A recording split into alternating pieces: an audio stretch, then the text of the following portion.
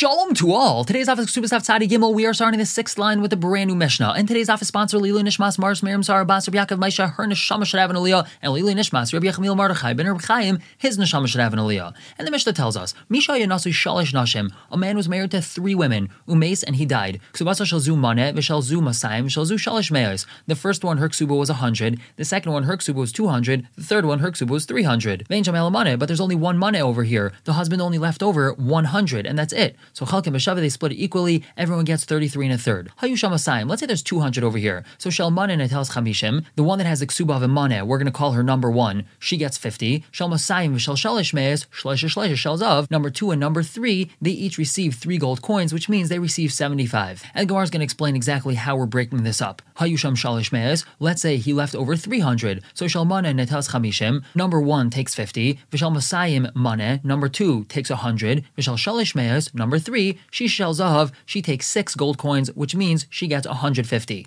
Now, similar thing just when it comes to a business deal, V'chein Gimel Shatilu Lekis, 3 people that put money into a wallet. It doesn't mean they put money into a wallet, it means 3 people that got involved in an investment, all with different proportions. Pichsu Ahaysiru, if this investment lost or it gained, Kachen Chalkin, that's how they split it up. Whoever put in more loses more and gains more. Whoever put in less loses less but gains less. Now the Gemara analyzes the second case of the Mishnah where there was 200. Shel Maneh Netels Chamishim. We had said that number 1 gets 50. Ask the Gemara, Tlasin v'Tlasa v'Tilsahu de Isla. Number 1 should really only receive 33 and a third. Why is that? Because number 1 only has a claim to 100, which means for all intents and purposes, for her, there's only 100 to split up over here. 100 divided in between 3 women is 33 and a third per woman. Why is number 1 getting 50? So Amar Shmuel, he answers it's a unique case over here because Seves Balas Masayim L'Balas Maneh. Number 2 wrote to number 1, Dinu Dvarim Eli I'm not going to have any discussions with you regarding this maneh, which means I'm not going to be involved in that chalukah of that maneh, and it turns out there's only 2 people involved with this first maneh, so therefore number 1 is going to get 50 and not 33 and a third. The Gemara says, hold on 1 second, if that's really so, Ema Seifa, we had said that when there's 150 left, Shal Masayim, Shal Shalish Meos, Shalish Shal Zav. Number 2 and number 3 are each going to get 75. But Teimalah, why does a number 3 tell number 2, Hasalkas Nafshachmina? You, number 2, removed yourself from that first maneh, which means there isn't 150 left, there's really only 100 left, because that other 50 from the first maneh rightfully belongs to me, says woman number 3, and therefore there's only 1 maneh left to be split in between 2 and 3. So that means that number 2 should get 50 and not 75. So my answer is Mishum to Amrullah, because number 2 tells number 3, Midinu Dvarm Hu Deslikin Avshai.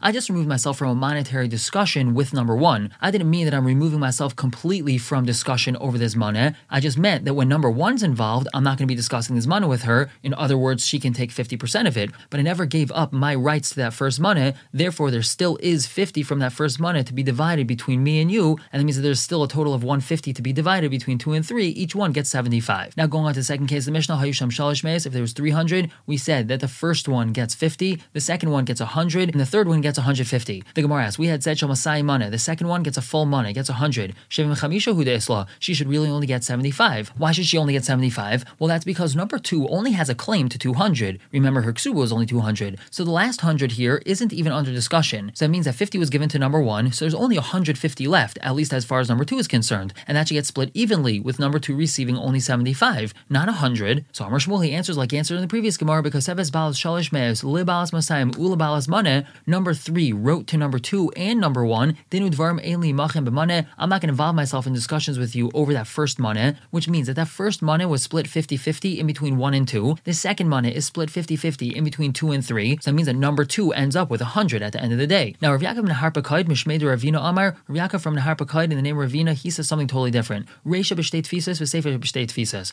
The first case the Mishnah is talking about where there was 2 amounts of money that fell to these 3 women, and the Seif is also talking about that. Reisha b'shtei tfisas, what does that mean? Denaflu shevim v'chamisha b'chad zimna. The husband died, he left these 3 wives over, and 75 fell at one time. This husband died, he didn't leave anything over, and then 75 fell into this state, umei v'esrim v'chamisha b'chad zimna, and then later on, another 125 came in. So when the first 75 came into this state, all 3 women have an equal tviyah to that, so therefore we're going to split it evenly. Each one is going to get 25. When the next 125 falls into this state, we take 75 out of that, and we split that up evenly as well, because each one still has a tviyah to 75. Now the remaining 50 of whatever's left is split in between women 2 and 3, and we come up with the same numbers that we mentioned in the Mishnah. And Seifa b'shtei tfisas, the Seifa is also when there was 2 amounts of money that fell at different times. 75 fell at once. They each have an equal tviyah to that, so therefore they each get 25. And 225 fell the next time. And once again, 75 of that's divided evenly. Now 175 is remaining. Number 2 only has a claim to 100 of that, so she gets half, which is 50, which means that number 2 ends up with 100, and then number 3 takes the rest. But now the Gemara tells us, Tanya, Zu Mishnas Rabbi Nasan. This is all from Rabbi Nasan. But Rabbi tells us, Ein ani roed dvar shel Rabbi Nasan be'elu. I don't see that what Rabbi Nasan says over here is correct. Ela chelkas b'shaveh. In all these scenarios, they just split all the money evenly. Now explaining the next part of the Mishnah, we had said, if 3 people involve themselves in investment, all with different percentages, so depending on what the gains and losses are, that's how it's going to be, percentage-wise for all these people. But now we're Shmuel. Shmuel tells us something that's seemingly different. 2 people that invested in something,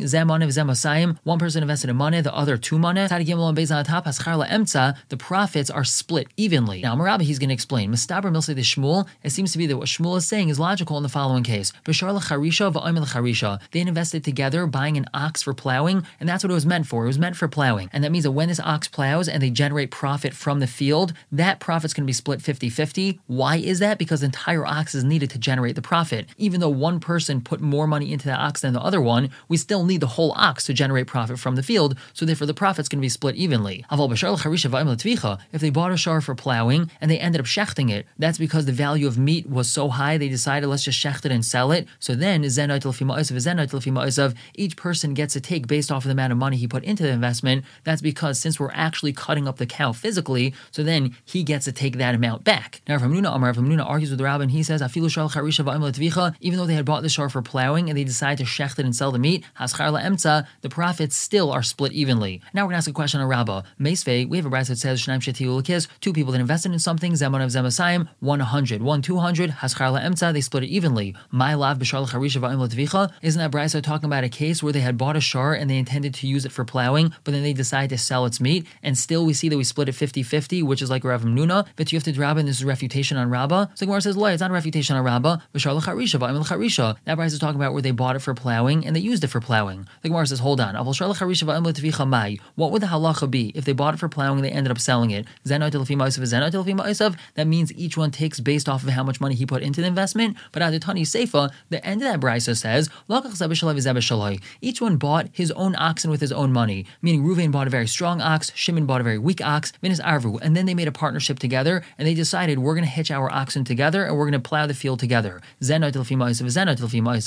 such a case, each one's going to get based off of their investment. That's because Reuven's ox is doing more work than Shimon's ox, so therefore their oxen are generating different amounts of profit, and therefore they're going to get back different amounts of profit. But if it's really true that a shar l'charisha va'im l'tvicha, they would split the profits based off of their investment, so then liflik listening b'didei, we should just make a differentiation in the first case of the brayso without having to state a new case. We should say, b'medvar murim, when is it they're going to split the profit evenly b'shar l'charisha va'im l'charisha? That's only if they bought it for plowing and they used it for plowing. Aval b'shar l'charisha va'im l'tvicha, if they bought it for plowing and used it for shechting, zenot l'fim oisav, zenot l'fim oisav. Each one gets based off of the investment that he put in. Why didn't we say that in the brayso? So the Gemara says, hachinami ka'amar. The brayso is also saying that. The brayso is saying, b'medvar murim, when is it that we say that they have to split the profits evenly? B'shar l'charisha va'im l'charisha. That's only if they bought the ox for plowing and they used it for plowing. Aval b'shar l'charisha va'im l'tvicha. If they bought it for plowing, they end up shechting it and selling its meat. Nasa kamisha lakach zeh b'shalai v'zeh b'shalai. That's as if each one bought their own ox. One got a better one got a worse one. Vinis arvu, and then they made a partnership together. And then zenai tilfim ma'asav, zenai tilfim ma'asav. Each one in that case would take based off of the amount of money he put into the investment. I think Gemara says, Tanan, we had said in our Mishnah, v'chein shlosha shetilu l'kis. If 3 people got involved in an investment, pechsu ha'isiru. If it went down or went up, kachin chalkin, that's how they're going to split. The person that put in more, he's going to take more profits, but also more losses. The person that put in less, he's going to take less profits, but he's also going to have less losses. So the Gemara asks, my lav pechsu mamish, ha'isiru mamish. Doesn't the Mishnah mean that if there's a loss in the investment, then everyone's going to have to take a real loss, and if there's a gain in an investment, then everyone's going to get a real gain? And basically that means that the Mishnah is telling us that everyone's going to take lefima oisav based off of his investment, and it's clearly not like the brayso that says if there's a profit that they're going to split it evenly. So Amar Rav Nachman, Amar Rabba Ravua, he answers, Loi, that's not what the Mishnah is talking about. Haisiru zuzi chadati, when it means that this investment gained, it means that it gained by getting new zuzim. They all put in old zuzim, old coins, and they end up trading them and doing business, and at the end of the day they saw that they had the same amount of money, however now they ended up with brand new coins. Now brand new coins are beneficial because you can use them much more easily than old coins, but there wasn't any real profit over here. So whoever put in 50% of the coins, he gets back his 50%, a 30% or 20% gets back his percentage, but again, there wasn't a real financial gain over here. They're really just getting back the same amount that they got. And the same thing has to do with losses. Pechsu, when it says that there was a loss, it doesn't mean that there was a real loss. Estir de tsunisa is referring to estir de Sunisa, which means that the government removed these coins from circulation, so the only thing they're good for right now is for putting on a wound on the bottom of a foot. But again, there wasn't a real loss over here. They still have their same coins they put into the deal. So therefore, we could say that even our Mishnah is telling us that if there was a profit, they would have to split that profit evenly, even though they all invested different amounts. We're going to stop here for the day. Pick up tomorrow with a brand new Mishnah. For now, everyone should have a wonderful day.